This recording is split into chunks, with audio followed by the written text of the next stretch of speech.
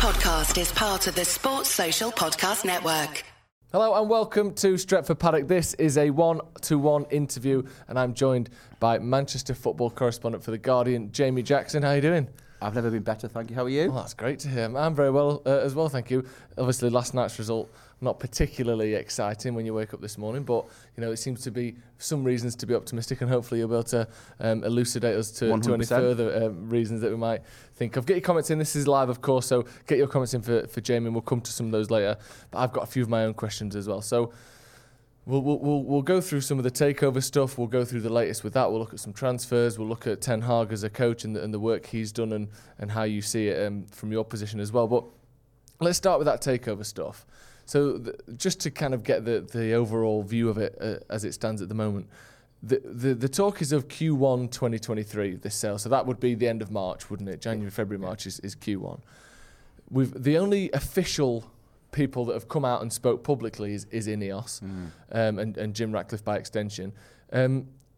Where do you see things at the moment in terms of whether bids have been made by anyone or the talks have taken place? We've seen Avram Glazer in I think it was Dubai, wasn't he, reportedly talking to different potential owners from the Middle East. Where do things lie at the moment, and how fast do you see this sort of snowballing, as it were? Because you know we're nearly into February already, and it's only Ineos who have officially kind of come forward. Well, yeah, I mean it's interesting this Q1 thing that you mentioned, you know, which is, as you said, by the end of March. That's that time frame for them, for the spokesperson or spokesman for Jim Ratcliffe to come out. I think it was this week, wasn't it? Yeah. Say we've formally sort of inserted ourselves into the process. I think it's significant. You wouldn't obviously say that if you felt, you know, we're not really too interested, or, you know, it's not something that they're really serious about. So it's interesting the timing of that. I mean, you know, as you just say, you're looking at 2 months, 8 weeks until the end of March, really, maybe a little bit longer actually. And so they are, Ineos, so Jim Ratcliffe, the only ones who have formally, as you said, you know, voiced an interest. Beyond that, you know, you're looking at maybe, I don't know, sort of Middle East money, as you mentioned there, maybe an American consortium similar to the sort of one at Chelsea. But at the moment, and you just don't know with these things, and you know, we were talking before about why they've come out and said that. Yeah. It may be because to do with a shareholder thing, they have to sort of legally do this. It might be also to sort of say to the fan base, here we are, definitely. He's also obviously a local gentleman businessman, you know, so Jim Ratcliffe is from around here. But, you know, I heard or I read somewhere the other day that the reason why that might have some pull is it might sway the Glazers. I don't believe that. What will sway the Glazers is price. I mean, you don't need me to say that. You know, what I'm trying to say is the fact that he's a local businessman is not going to make them go, okay, you're offering $1 billion less, we'll sell to you. But what I would say on that is if it does go to him in the end, I think then they will make a play of that. You know, the Glazers, they will then try and use that as like, you know, look at the safe hands, the local person. I mean, he is a fan. It's interesting. It's almost like going back, a throwback to the sort of, the 80s maybe, or maybe pre-Abramovich, where the local business person, you know, buys his or her boy or girlhood club. You know what I mean? But this guy's obviously, I think he is Britain's richest person. So it's football. I would still be surprised if it happened by the end of Q1. Not because I think there's any necessarily something going, you know, particularly difficult with this deal than others, but it seems like a really short amount of time. But you know, maybe it will occur. I think if you're then getting on towards the summer, causes problems for the transfer market. The uncertainty there, because obviously, especially Ten Hag, I know in the past United have left things late, but I don't see Ten Hag as the sort of person that wants to wait till August to start buying players. I think that he's obviously going to want to get that stuff and planned and scheduled and know what the budget is, you know, in the next couple of months, really. And that's an interesting that you mentioned Ten Hag, because it's going to sound really ridiculous because he's being brilliant for you, but there's no guarantees he'll still be the manager. I think he still will be, but you've got to look at this. I mean, look at what happened to Tuchel at Chelsea. For whatever reason, he won them the Champions League, and he got sacked. What was it? You know, a few weeks into this season. I'm not saying that's going to happen to Ten Hag necessarily, but there is all this that's part of it. You know, will John Murtough still be the football director? Will Darren Fletcher still be there as a technical director? You know, the chief executive, whose name escapes me, Richard Arnold. You know, I wouldn't be surprised if he maybe sort of is you know.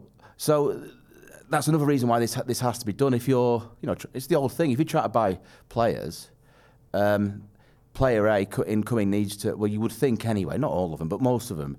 If they're smart, if they really care about the career, they're going to want to know where the club's going. So I think that's another reason why this deal needs to be done before the end of Q1. I think that would be a disaster if we got rid of Ten Hag. Oh yeah, I know 100%. I guess you would agree, but just like be a joke. I mean, it would. But again, like I said, it's not beyond the realms of possibility. Well, you just don't know who's coming in. This is the thing. Yeah. I don't think Sir Jim Ratcliffe, for example, is going to sack Ten Hag. Don't get me wrong, but I think it would go the other way. I think Just on Ratcliffe, you mentioned there about him being a boyhood United fan, and I think he lived in Manchester until he was about 10 years old, and that, like I said, it would kind of almost represent the old-fashioned way of doing football, where local businessman who did all right for himself buys his boyhood club. Obviously, this is a bigger scale and all of that, but do you think he's aware of his position as sort of? And I'm not claiming that every fan would prefer Ratcliffe, but he seems to be the most typical choice that most people I speak to seem to want that. Do you think he knows that? Do you think he's sat there thinking, I could be the sort of saviour of this club and people want me to do that? Yeah, I think he is aware of that. I mean, and this brings us on to another thing that's part of your question related to the answer is, he made a late-ish, I don't know if bid, but certainly expressed an interest in buying Chelsea, right? Yeah. And at the time I thought that's interesting because he's supposed to have been at the Champions League final 99, obviously the Solskjaer game. A die-hard Manchester United fan apparently, and yet he's after buying Chelsea. Now, who knows what particular reason that he did that, because it was towards the late timing of Todd Boehly sort of being interested. But I think he must be aware of that, or he's a businessman, he's a smart person. And I'd like to think, I've never asked him obviously, but I'd like to think that, maybe not the reason, but part of the reason why he wants to buy Manchester United is because of what we're discussing, that he does support the club. And if you look at it that way, it's actually, as long as if he was to buy and proves to be a good owner, it's actually a dream purchaser, isn't it? Because you've gone from this how can I say it? These people, the Glazers. that's a fair way of putting it. Sure. The people, who aren't particularly liked, and I'm being polite. To sort of maybe the diametric opposite, a local person who, he has to get the club because he is a fan, and if he doesn't get the club, then to a certain extent, he's sort of sold a sort of not a particularly fair image of who he is and why he's after the club. So, you might get lucky both ways here. You might get someone coming in. I mean, it's interesting with regard to the sort of amount of money he's got. Yeah. But this whole thing, and this includes the Glazers, about the Glazers or owner A, whoever it is, or whatever club hasn't put their own money into a club. That doesn't really happen anyway. I mean, that is a thing of the past. You know what I'm getting at? So with Ratcliffe, I've read stuff that maybe he's not quite as, a lot of his money's sort of like paper money, it's investments, etc. But I wouldn't be too concerned about that because of what Manchester United, as we all know, through these owners, is probably the best club in the world at generating its own income. It really is. Well, that's the thing. Like, you look at, I think they've just released a sort of money table again either today or yesterday, and City are at the top of that now. But you look at who is sponsoring Manchester City. If you can even verify that these companies exist, which some of them don't even seem to, the ones that you can verify are almost all owned by the owners. So it's not necessarily a true reflection of the money-making ability of Manchester City. But United are on that list, and we do make that money by ourselves. And I think that's a good point about, there is an issue where, I'm sure people would like the Glazers to spend some of their own money on Man United. But the biggest thing isn't that they don't spend their own money, it's that they take United's money out. Yeah. They put us in debt in the first place, and they steal from the club. Not that they don't put their own in. It's, so all Jim Ratcliffe would have to do is not take dividends and ideally take us out of the debt. I mean, I think he would have to take us out of the debt, but he doesn't have to be like Abramovich did, or even like the City owners did, where they've, one way or another managed to get their own money into the club. He would just have to let the club run the way it should be, with good people in charge. Yeah, and maybe actually because he wants to, not because maybe there's the European Super League and the protests outside Old Trafford, connect with the fans. Listen, you're a fan, I'm not, but I'm guessing fans don't want to hear from the owners every day of the week, but what they want to feel like is that the owners kind of give a what's it, their heart's in the right place. And, the stadium, I then move on to, because I think Old Trafford... Obviously, great history there, but it needs doing up. A facelift, maybe a rebuild, however you want to describe it. Because I know all clubs like this, but I almost think that, and Ten Hag's obviously the incumbent, but any Manchester United manager is not just managing the team. No. You know, he's managing sort of upwards. And what I mean by that is you've got owners there who are kind of absent. I would say that, you know, I know they go to the odd game. But you understand what I mean? They're not like the heart and soul of the club. They're the opposite. And he's having to manage. They have to manage that sort of, let's say. Yeah, it's a toxic relationship really between the owners and the fans. Oh yeah, the manager's in the middle, Yeah. and you've got this stadium there that's almost an emblem of their sort of like, how can I say this again, being politely? You don't need to be polite. Well, no one will mind if you're not polite to other Glazers. Don't worry. But I like to be polite. Maybe just not caring as much as it should. You know, I think the Old Trafford, the fact that it's a bit run down, it's been patched up, there's a leaky roof. They've left it to rot, basically, haven't they? For 20 years. 18 years. They've never done any sort of structural work that wasn't, you know, there was obviously the new seats, but that was already, you know, commissioned before. So yeah, I mean, as you say, Sir John Ratcliffe's just got to be sort of kind of opposite to all this. Yeah, and that's the thing. Like you said, I think he doesn't necessarily have to be this sort of hands-on everyday owner, but let's make it seem like someone that cares about the club owns it. That feels like a minimum requirement, doesn't it? Like at least pretend to care. And the other thing as well that is worth mentioning, I think, is, you know, I'm sure I believe he's a Manchester United fan. I don't think that's just some story whipped up to gain public favour. I believe that he is. He's also 70 years old. So if he doesn't buy Manchester United now, and let's say we'll move on to kind of, you know, the potential rumours with Saudi investment and parts of the UAE as well. But if he doesn't do this now, he probably never will. This is his, you know, assuming the next owners own it for even half the time that the Glazers have done, that will put him into his 80s before he gets a chance, another stab at this. Yeah. I would assume this is Jim Ratcliffe's last chance at this, even just from a personal perspective. If he wants to have owned Man United one day, this is kind of now or never for him, really, isn't it? Yeah, I mean, the process is still ongoing, but as you know, as we discussed, we only know about Sir Jim Ratcliffe as a concrete potential owner. So who knows what he might prove to be? But I get the feeling that from Manchester United's point of view, the club, you know, the institution and the fans, as long as he is a decent sort of persona, etc., it feels like this is the big chance for you after sort of years of just like dismal sort of ownership and, you know, neglect, blah blah blah. So it's almost like all that sort of those years of like, disappointment or however you know, you're now going to get not a reward, but it's now going to go the other way, hopefully. Yeah. If it you know, I just what's difficult is you just don't know what's coming down the track from other entities, you know, as you're saying. Well, that's the thing. So if we move on to that a little bit, I think Dubai was the big one that's been mentioned that seems to sort of, again, because there's no public announcements the way Ineos have done, it's all rumour and it's all this faceless report and exclusive here and this there. And Saudi Arabia is another one that was mentioned a lot. But again, currently, the Saudi Arabia Public Investment Fund, as they're known, but there's a lot of ties to the royal family there, already own Newcastle. Would they even be allowed to own another club in the Premier League? Yeah, that's a very interesting Surely question. I did a story on this, but I think it was during the World Cup, because I think it was something like, I can't remember exactly, like it was a minister, a government minister came out and said, if a private business entity or person, you know, from Saudi Arabia wants to buy Manchester United, that's the only way it can happen. But as we were discussing before, you know, it's called the Public Investment Fund, you know, so.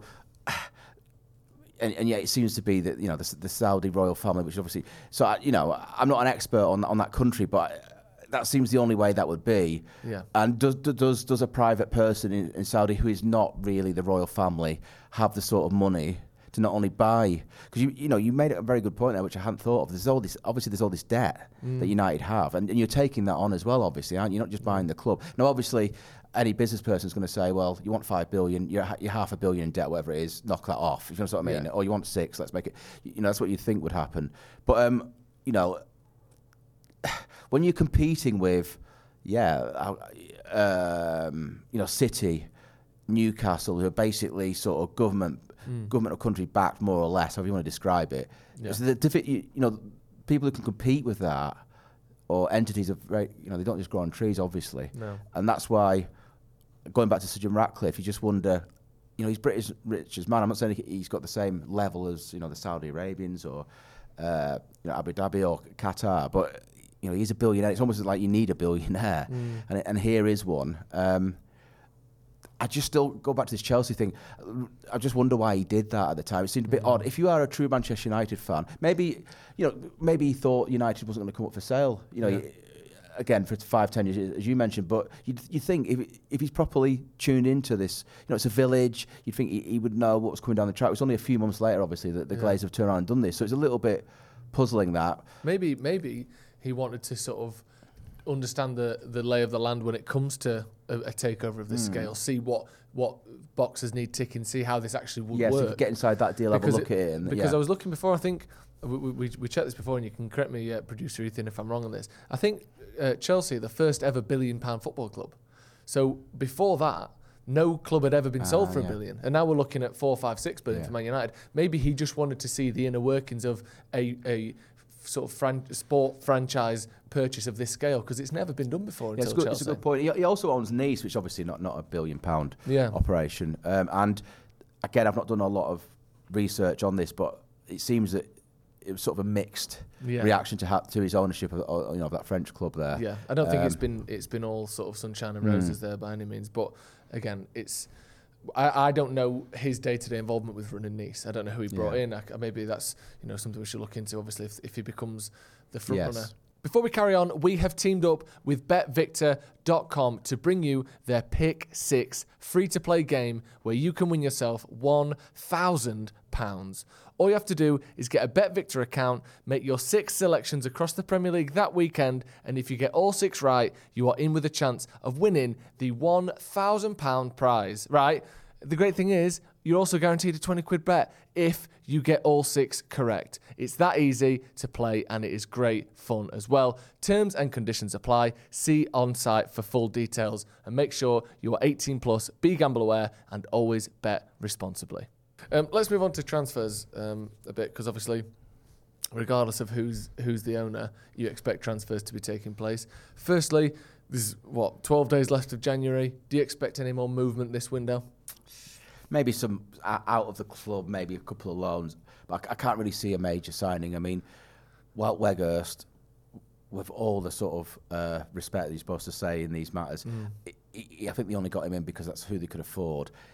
To be honest, I think it's quite a clever bit of business, considering, they had the money left over from Ronaldo's saved salary, whatever that is, 15 million, and they managed to pull out a guy who's had a good World Cup, knows the Premier League, but it's a very small sample size. But looking at the game yesterday, I watched it with my son, who is a United fan.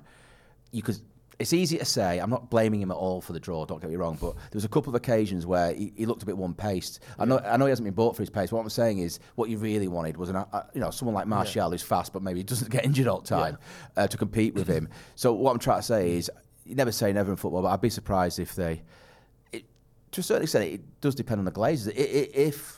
If they suddenly think, we need a £35 million or 40, but even for that price, who are you going to get? So, in terms of major outgoings,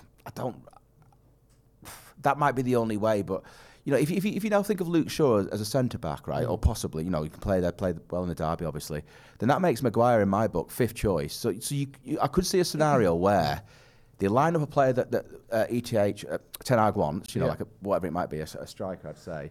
I don't know. And the Maguire gets sold on the basis that that money is used. But other than that, I'm not so sure. So it is basically sell to buy. I think they're at in this month in this January window. Okay. Well, there was rumours. I mean, obviously, I wanted you to say we were getting Mbappe, but you didn't. And just on that, actually, in terms of you say there about Manchester United's number 9, and we've got Weghorst till the end of the season. Looking at the summer transfer window, obviously, assuming there is a similar budget available to what we've seen over the last few years, again, who knows what's going to happen with the owners, but let's assume things are roughly how they have been, and the lay of the land is similar to how it is now, for the sake of being able to even have this conversation. But like I said, Weghorst is the sort of player that I think is a good sort of, fill in the gaps type player, but realistically, if Man United want to be the best team in the world and the best team in England, we need to have a world-class striker there, not just someone that's not quite as good as Anthony Martial, who has, I think, scored 10 goals in the last 2 seasons. So, I'm not going to say, obviously, Mbappe was a joke name thrown out there, but is there any way United could generate that sort of money? Because we're a big club, like I said, we generate money the way very few other clubs do, but where is this money coming from? Because it seems to be a sell-to-buy thing in the summer as well, with some reports we saw. I mean, if you look back, in the time I've done this job, which is since the last but one of Ferguson's season, so 11 years now, you've always had quite a bit of money in the summer, right? Yeah. And last summer was, I think it was the record. So you could look at it this way. I think he probably wants 2 players at least. I think he probably wants another midfielder, like a proper midfielder, if I can put it that way, like a Casemiro quality, and yes, a striker. Say Jim Ratcliffe buys it, or another, there's going to be the money that you would normally have, in theory, it's 150, 200 million. And then the new entity, person, whatever it is, might want to make a statement and say, all right, here you go, here's another 100. You don't know, you might transform it, you might be in the market for Mbappe. I know it was a joke, but if you think of Mbappe in your team, suddenly you just think, wow. And I know, Real Madrid are after him, but what I'm trying to say is, why can't you be in that? I've always wondered, it's probably the answer is the Glazers, why you can't be in that bracket of going for the absolute, because you generate the money. This debt thing is obviously having to be serviced, and they get paid a dividend 15, 20 million a season, I think it is, between the sort of 5 or 6 siblings. So if all that was sorted out, I don't see, because you are in terms of generating your own money, the best, I'd say, but also commercially, you're a bit of a phenomenon. You know what I mean? You are a massive. Well, I saw an article, and it's something that gets kind of brought up every so often. But players like, if you look sort of pre-Glazer, and buying players as a percentage of annual turnover, right? People like Varane and Rio Ferdinand and Yapstam, I think, or maybe it wasn't Yapstam, but certainly Varane and Ferdinand would have cost the equivalent of like 120, 130, 150 million. I think Varane would be the equivalent of 155 million pounds today. So we used to spend bigger then than we did now when you look at it as a percentage of how much the club's making. Do you think that is something that could change with new owners? Because and as a second question, sorry, because I need to ask you this before. Sure. I know you don't do the majority of work on Chelsea or any, but how are they doing what they're doing as well financially? How is that situation coming about? Well, take the second question first. I think it's probably because there isn't that debt, that you have. The owner is. I don't know, because it isn't as rich a club. It just isn't. But maybe there is some private money going into that. I actually don't. It's a very good question, because they're after another player, aren't they? They want who. After getting in the Ukrainian. From, yes. So they've just got the Ukrainian gentleman in Mudryk, and now they're after Caicedo, who looks a good player. Yeah, I mean, it is interesting. They're almost like doing a Nottingham Forest, but obviously in massive scale in terms of can't stop buying. United, for me, I think the answer is the Glazers. But I think you can. This is why it's exciting, maybe. If you get the right owner in, why can't you be, with regard to the sort of riches spent, like Manchester City? I mean, the other thing is what's been an issue is that squad's been declining with bad buys, basically since Ferguson, left. That there's a rebuild job on, so it's very difficult just to turn around one summer and say, right, we only want 1 or 2 players. Let's go for, Mbappe or whoever it may be, because we've got to service a left back, a right back. The midfield's been decrepit for 20 years. Blah blah blah. But he's starting to sort all that out. I mean, I thought Casemiro was interesting. Spent all summer after De Jong. Yeah. We're going to get him. We're confident.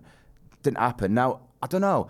You almost feel like under Solskjaer or even Mourinho, they wouldn't then have, because apparently that was it. But they then sort of, you lost those couple of games, and Casemiro, they suddenly had 60 million. And I happened to ask him, was Casemiro always on your list? What happened there, kind of thing, in a press conference. His answer was sort of a mixture of like, I don't really want to answer it, and also maybe a wry smile, as if to say, I don't know, maybe the money did freshly become available because of the results. I don't know. Maybe he's got something, Ten Hag. I'm not saying necessarily in his contract, but it almost seems like he was able to affect that budget thing, because we were being told, briefed, how you want to say it, that kind of the cupboard was bare, but then suddenly, This seems to happen every season, and we chat to people, and we don't have the same sort of contacts as you, but there's certain people who we know who know things, and you hear things, but going into last transfer window, like you said, last summer, it was like, there's not much money here, but don't be surprised if United don't make any big signings. And then all of a sudden, there's 80 million for Anthony that gets found, and Casemiro's another 60, and Martinez was 45, and Malacia was another 50. Like, there was 240 million quid spent in the end, which is, like you said, United's biggest ever transfer window. So none of it seems to make sense particularly, does it? Just as that sort of final thing, because just in terms of thinking about the money that was available. Do you think if we'd have got De Jong, Casemiro would have been a no then, presumably? I think so, Surely yeah. not both. Yeah, I think so, but you kind of need both, right? Or I think if you had both, a player and yeah, how can I say, a really good striker who's fast, and can score lots of goals, stay fit. I think you'd be like, wow, it's a scary proposition. At the moment, he's doing obviously brilliant, but yeah, that's what seemed to happen. It was only when the De Jong. I mean, he basically wanted him all summer. It might happen still, in the summer. But when you say 240 million, that's obviously basically £250 million, right? That's a lot of money, right? That's what I'm talking about. Yeah. You're spending all that despite the debt, despite the Glazers being sort of semi-interested, or however you want to describe it. So if you know what I mean, you can almost, if you're a United fan and you're looking for a glass half full scenario, you sort of almost be optimistic that, well, we're still able to do that sort of business despite the fact that we're $500 million in debt, we're having to service that. And so if someone comes in and sorts all that out... Yeah. Because you look at Chelsea, and I think just to go through their arrival since 16-17 by season, so that year, I'm not going to go through the players, but just the amount spent. Yeah. So €132 million, which is roughly the same in pounds. Then the next season, 17-18, was €260 million, which is the same as United's biggest season ever. Then the one after that was 208 million. Wow. Then they had the transfer ban where they bought Mateo Kovacic somehow and spent 45 million euros. And then to make up for a bit of a fallow year because of our transfer ban where we only bought one player, they spent 247 million. And then last season was 118 million. And then to make up for that, they've this season so far since the start of June, they've spent 425 million euros. Is that how much it is? That's how much they spent. Oh, wow. Wesley Fofana was 80 million. He's played about 3 games. Wow, I didn't know it was quite that much. So 425 million that they've spent. Wow. So when you think about that, like you said, there's no reason United couldn't find some money somewhere, or a new owner surely would be. It's an easy way to get the fans to like you as well, isn't it? It is. Unless you're doing just some sort of. The other thing to say is, I don't know, as long as this goes in the team, I don't think there's anything wrong with this. I think you could probably make a lot more money out of Manchester United. I think if you made Old Trafford like a destination venue that had like a cinema and some really nice shops and restaurants, you know what I mean, and nice bars. I don't mean like it around. Yeah, I don't mean exactly. That's what I'm saying. Like I don't mean like in a cheesy sort of plastic way, but actually really nice, done with a bit of class. Maybe turn the current Old Trafford into a museum, or I don't know, use it for the women's football team and build. You know what I'm getting at? Yeah. I think there's opportunities there to really actually.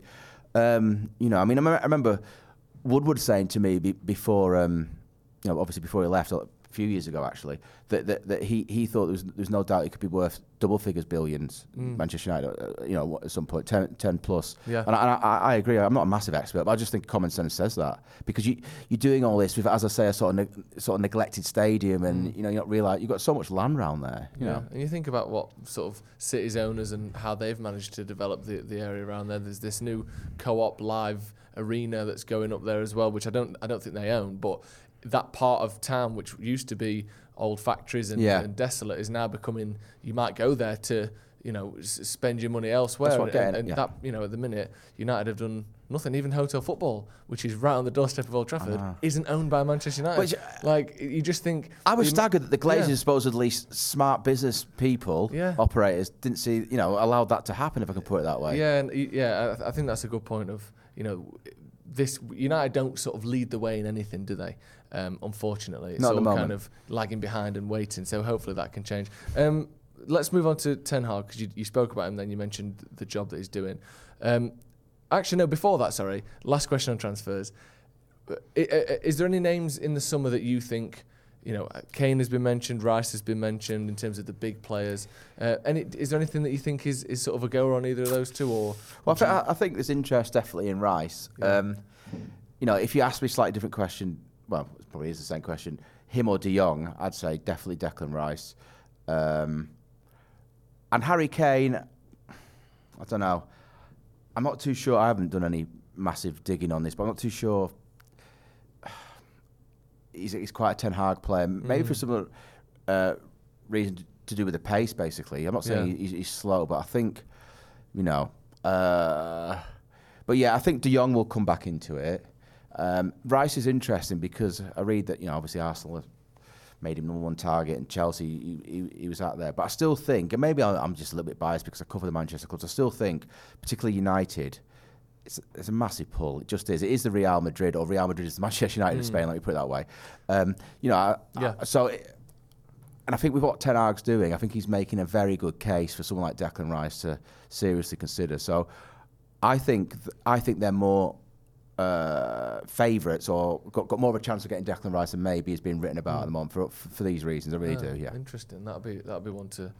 Would you like him there? I would like him there. The more I see of Declan Rice, the more I like him. But then when I see Casemiro playing, I don't think he's as good as that. I don't think he's. I mean, look at what Casemiro's won. I know it'd have to be the best player ever to win that with West Ham. So I'm not knocking him for not winning 5 Champions Leagues at West Ham, but I think we've already got a player of that level, and maybe we could do with someone slightly more expansive next to him rather than, more of a copy of Casemiro. I know they're not quite the same, and Declan Rice carries the ball better and all those things, but he's not a creative player by any means, is he, Declan Rice? I think there was mention across some of the broadsheets as well yesterday that, like you mentioned there, Osimhen would maybe be preferred over Kane because of his pace. Is that what you? Yeah. I mean, similar sort of thing. I mean, how old is Kane now? He's about 29. 29. Yeah. So I mean, if that deal was to be done, is it 100 million plus? Because if so, it's got to be around that. Would Ten Hag, stroke Murta, but Ten Hag really is driving it, really want to, if you're going to go for a striker,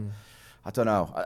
Listen, he's a very good footballer, Kane. He's not just a striker. He's like a number 10 as well, really good. But yeah, I also think kind of relate to the Casemiro thing with Rice. Casemiro's 30. That's not his fault, and he's got at least 2 years at the very top. Maybe more, but.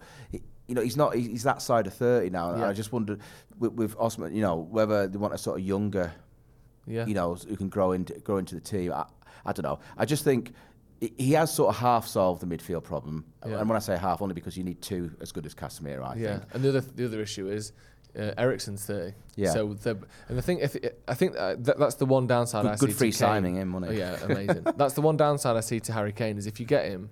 You've got Eriksen who's 30, Varane who's touching 30, Casemiro's the other side of 30, Kane who is about to be 30. You've basically got to win. Ten Hag's basically, set a stopwatch on his own time at United there. Yeah. If you don't win anything in the next 3 years, he's probably going to 2 years. Yeah. He's probably going to be gone. So if you get Osimhen, you may be, this is more of a rotating, constantly revolving team that can win things for longer. I'm really interested to see what happens with Garnacho because he looks.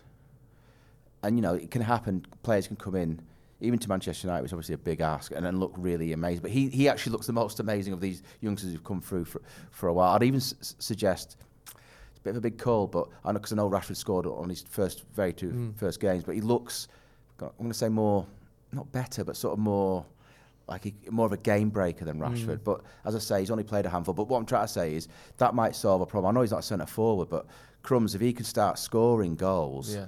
He reminds me a little bit possibly of how of Ronaldo raw, but has Ronaldo obviously worked, got the most out of it. Yeah.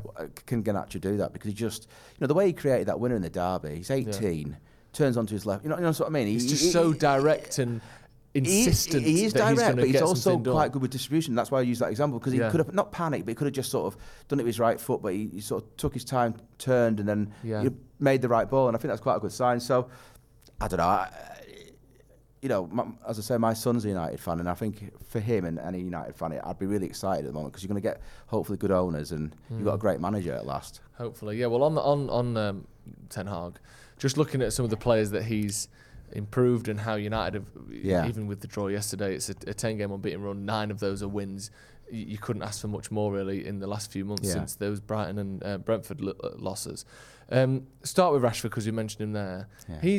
I think he looked to me slightly unfit yesterday, and he looked like he picked up a knock against City, didn't it? But he's in certainly the best form of his career, and making the argument that at the moment maybe the best or most informed player in the world. I think since the World Cup, no one scored more goals than him. So. How much do you put of that on Rashford and the way he's turned things around, or how much do you put it on the coaching and the culture change that Ten Hag's brought? Yeah, I mean, I think the player always has to take a lot of credit, but I don't think he didn't try, say, last season with Ranić and Solskjaer.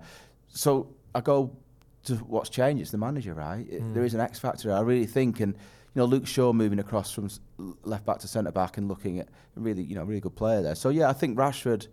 So interesting because if I remember rightly, I even think he might have started off this season looking a little bit and he needed some confidence, and he's just become.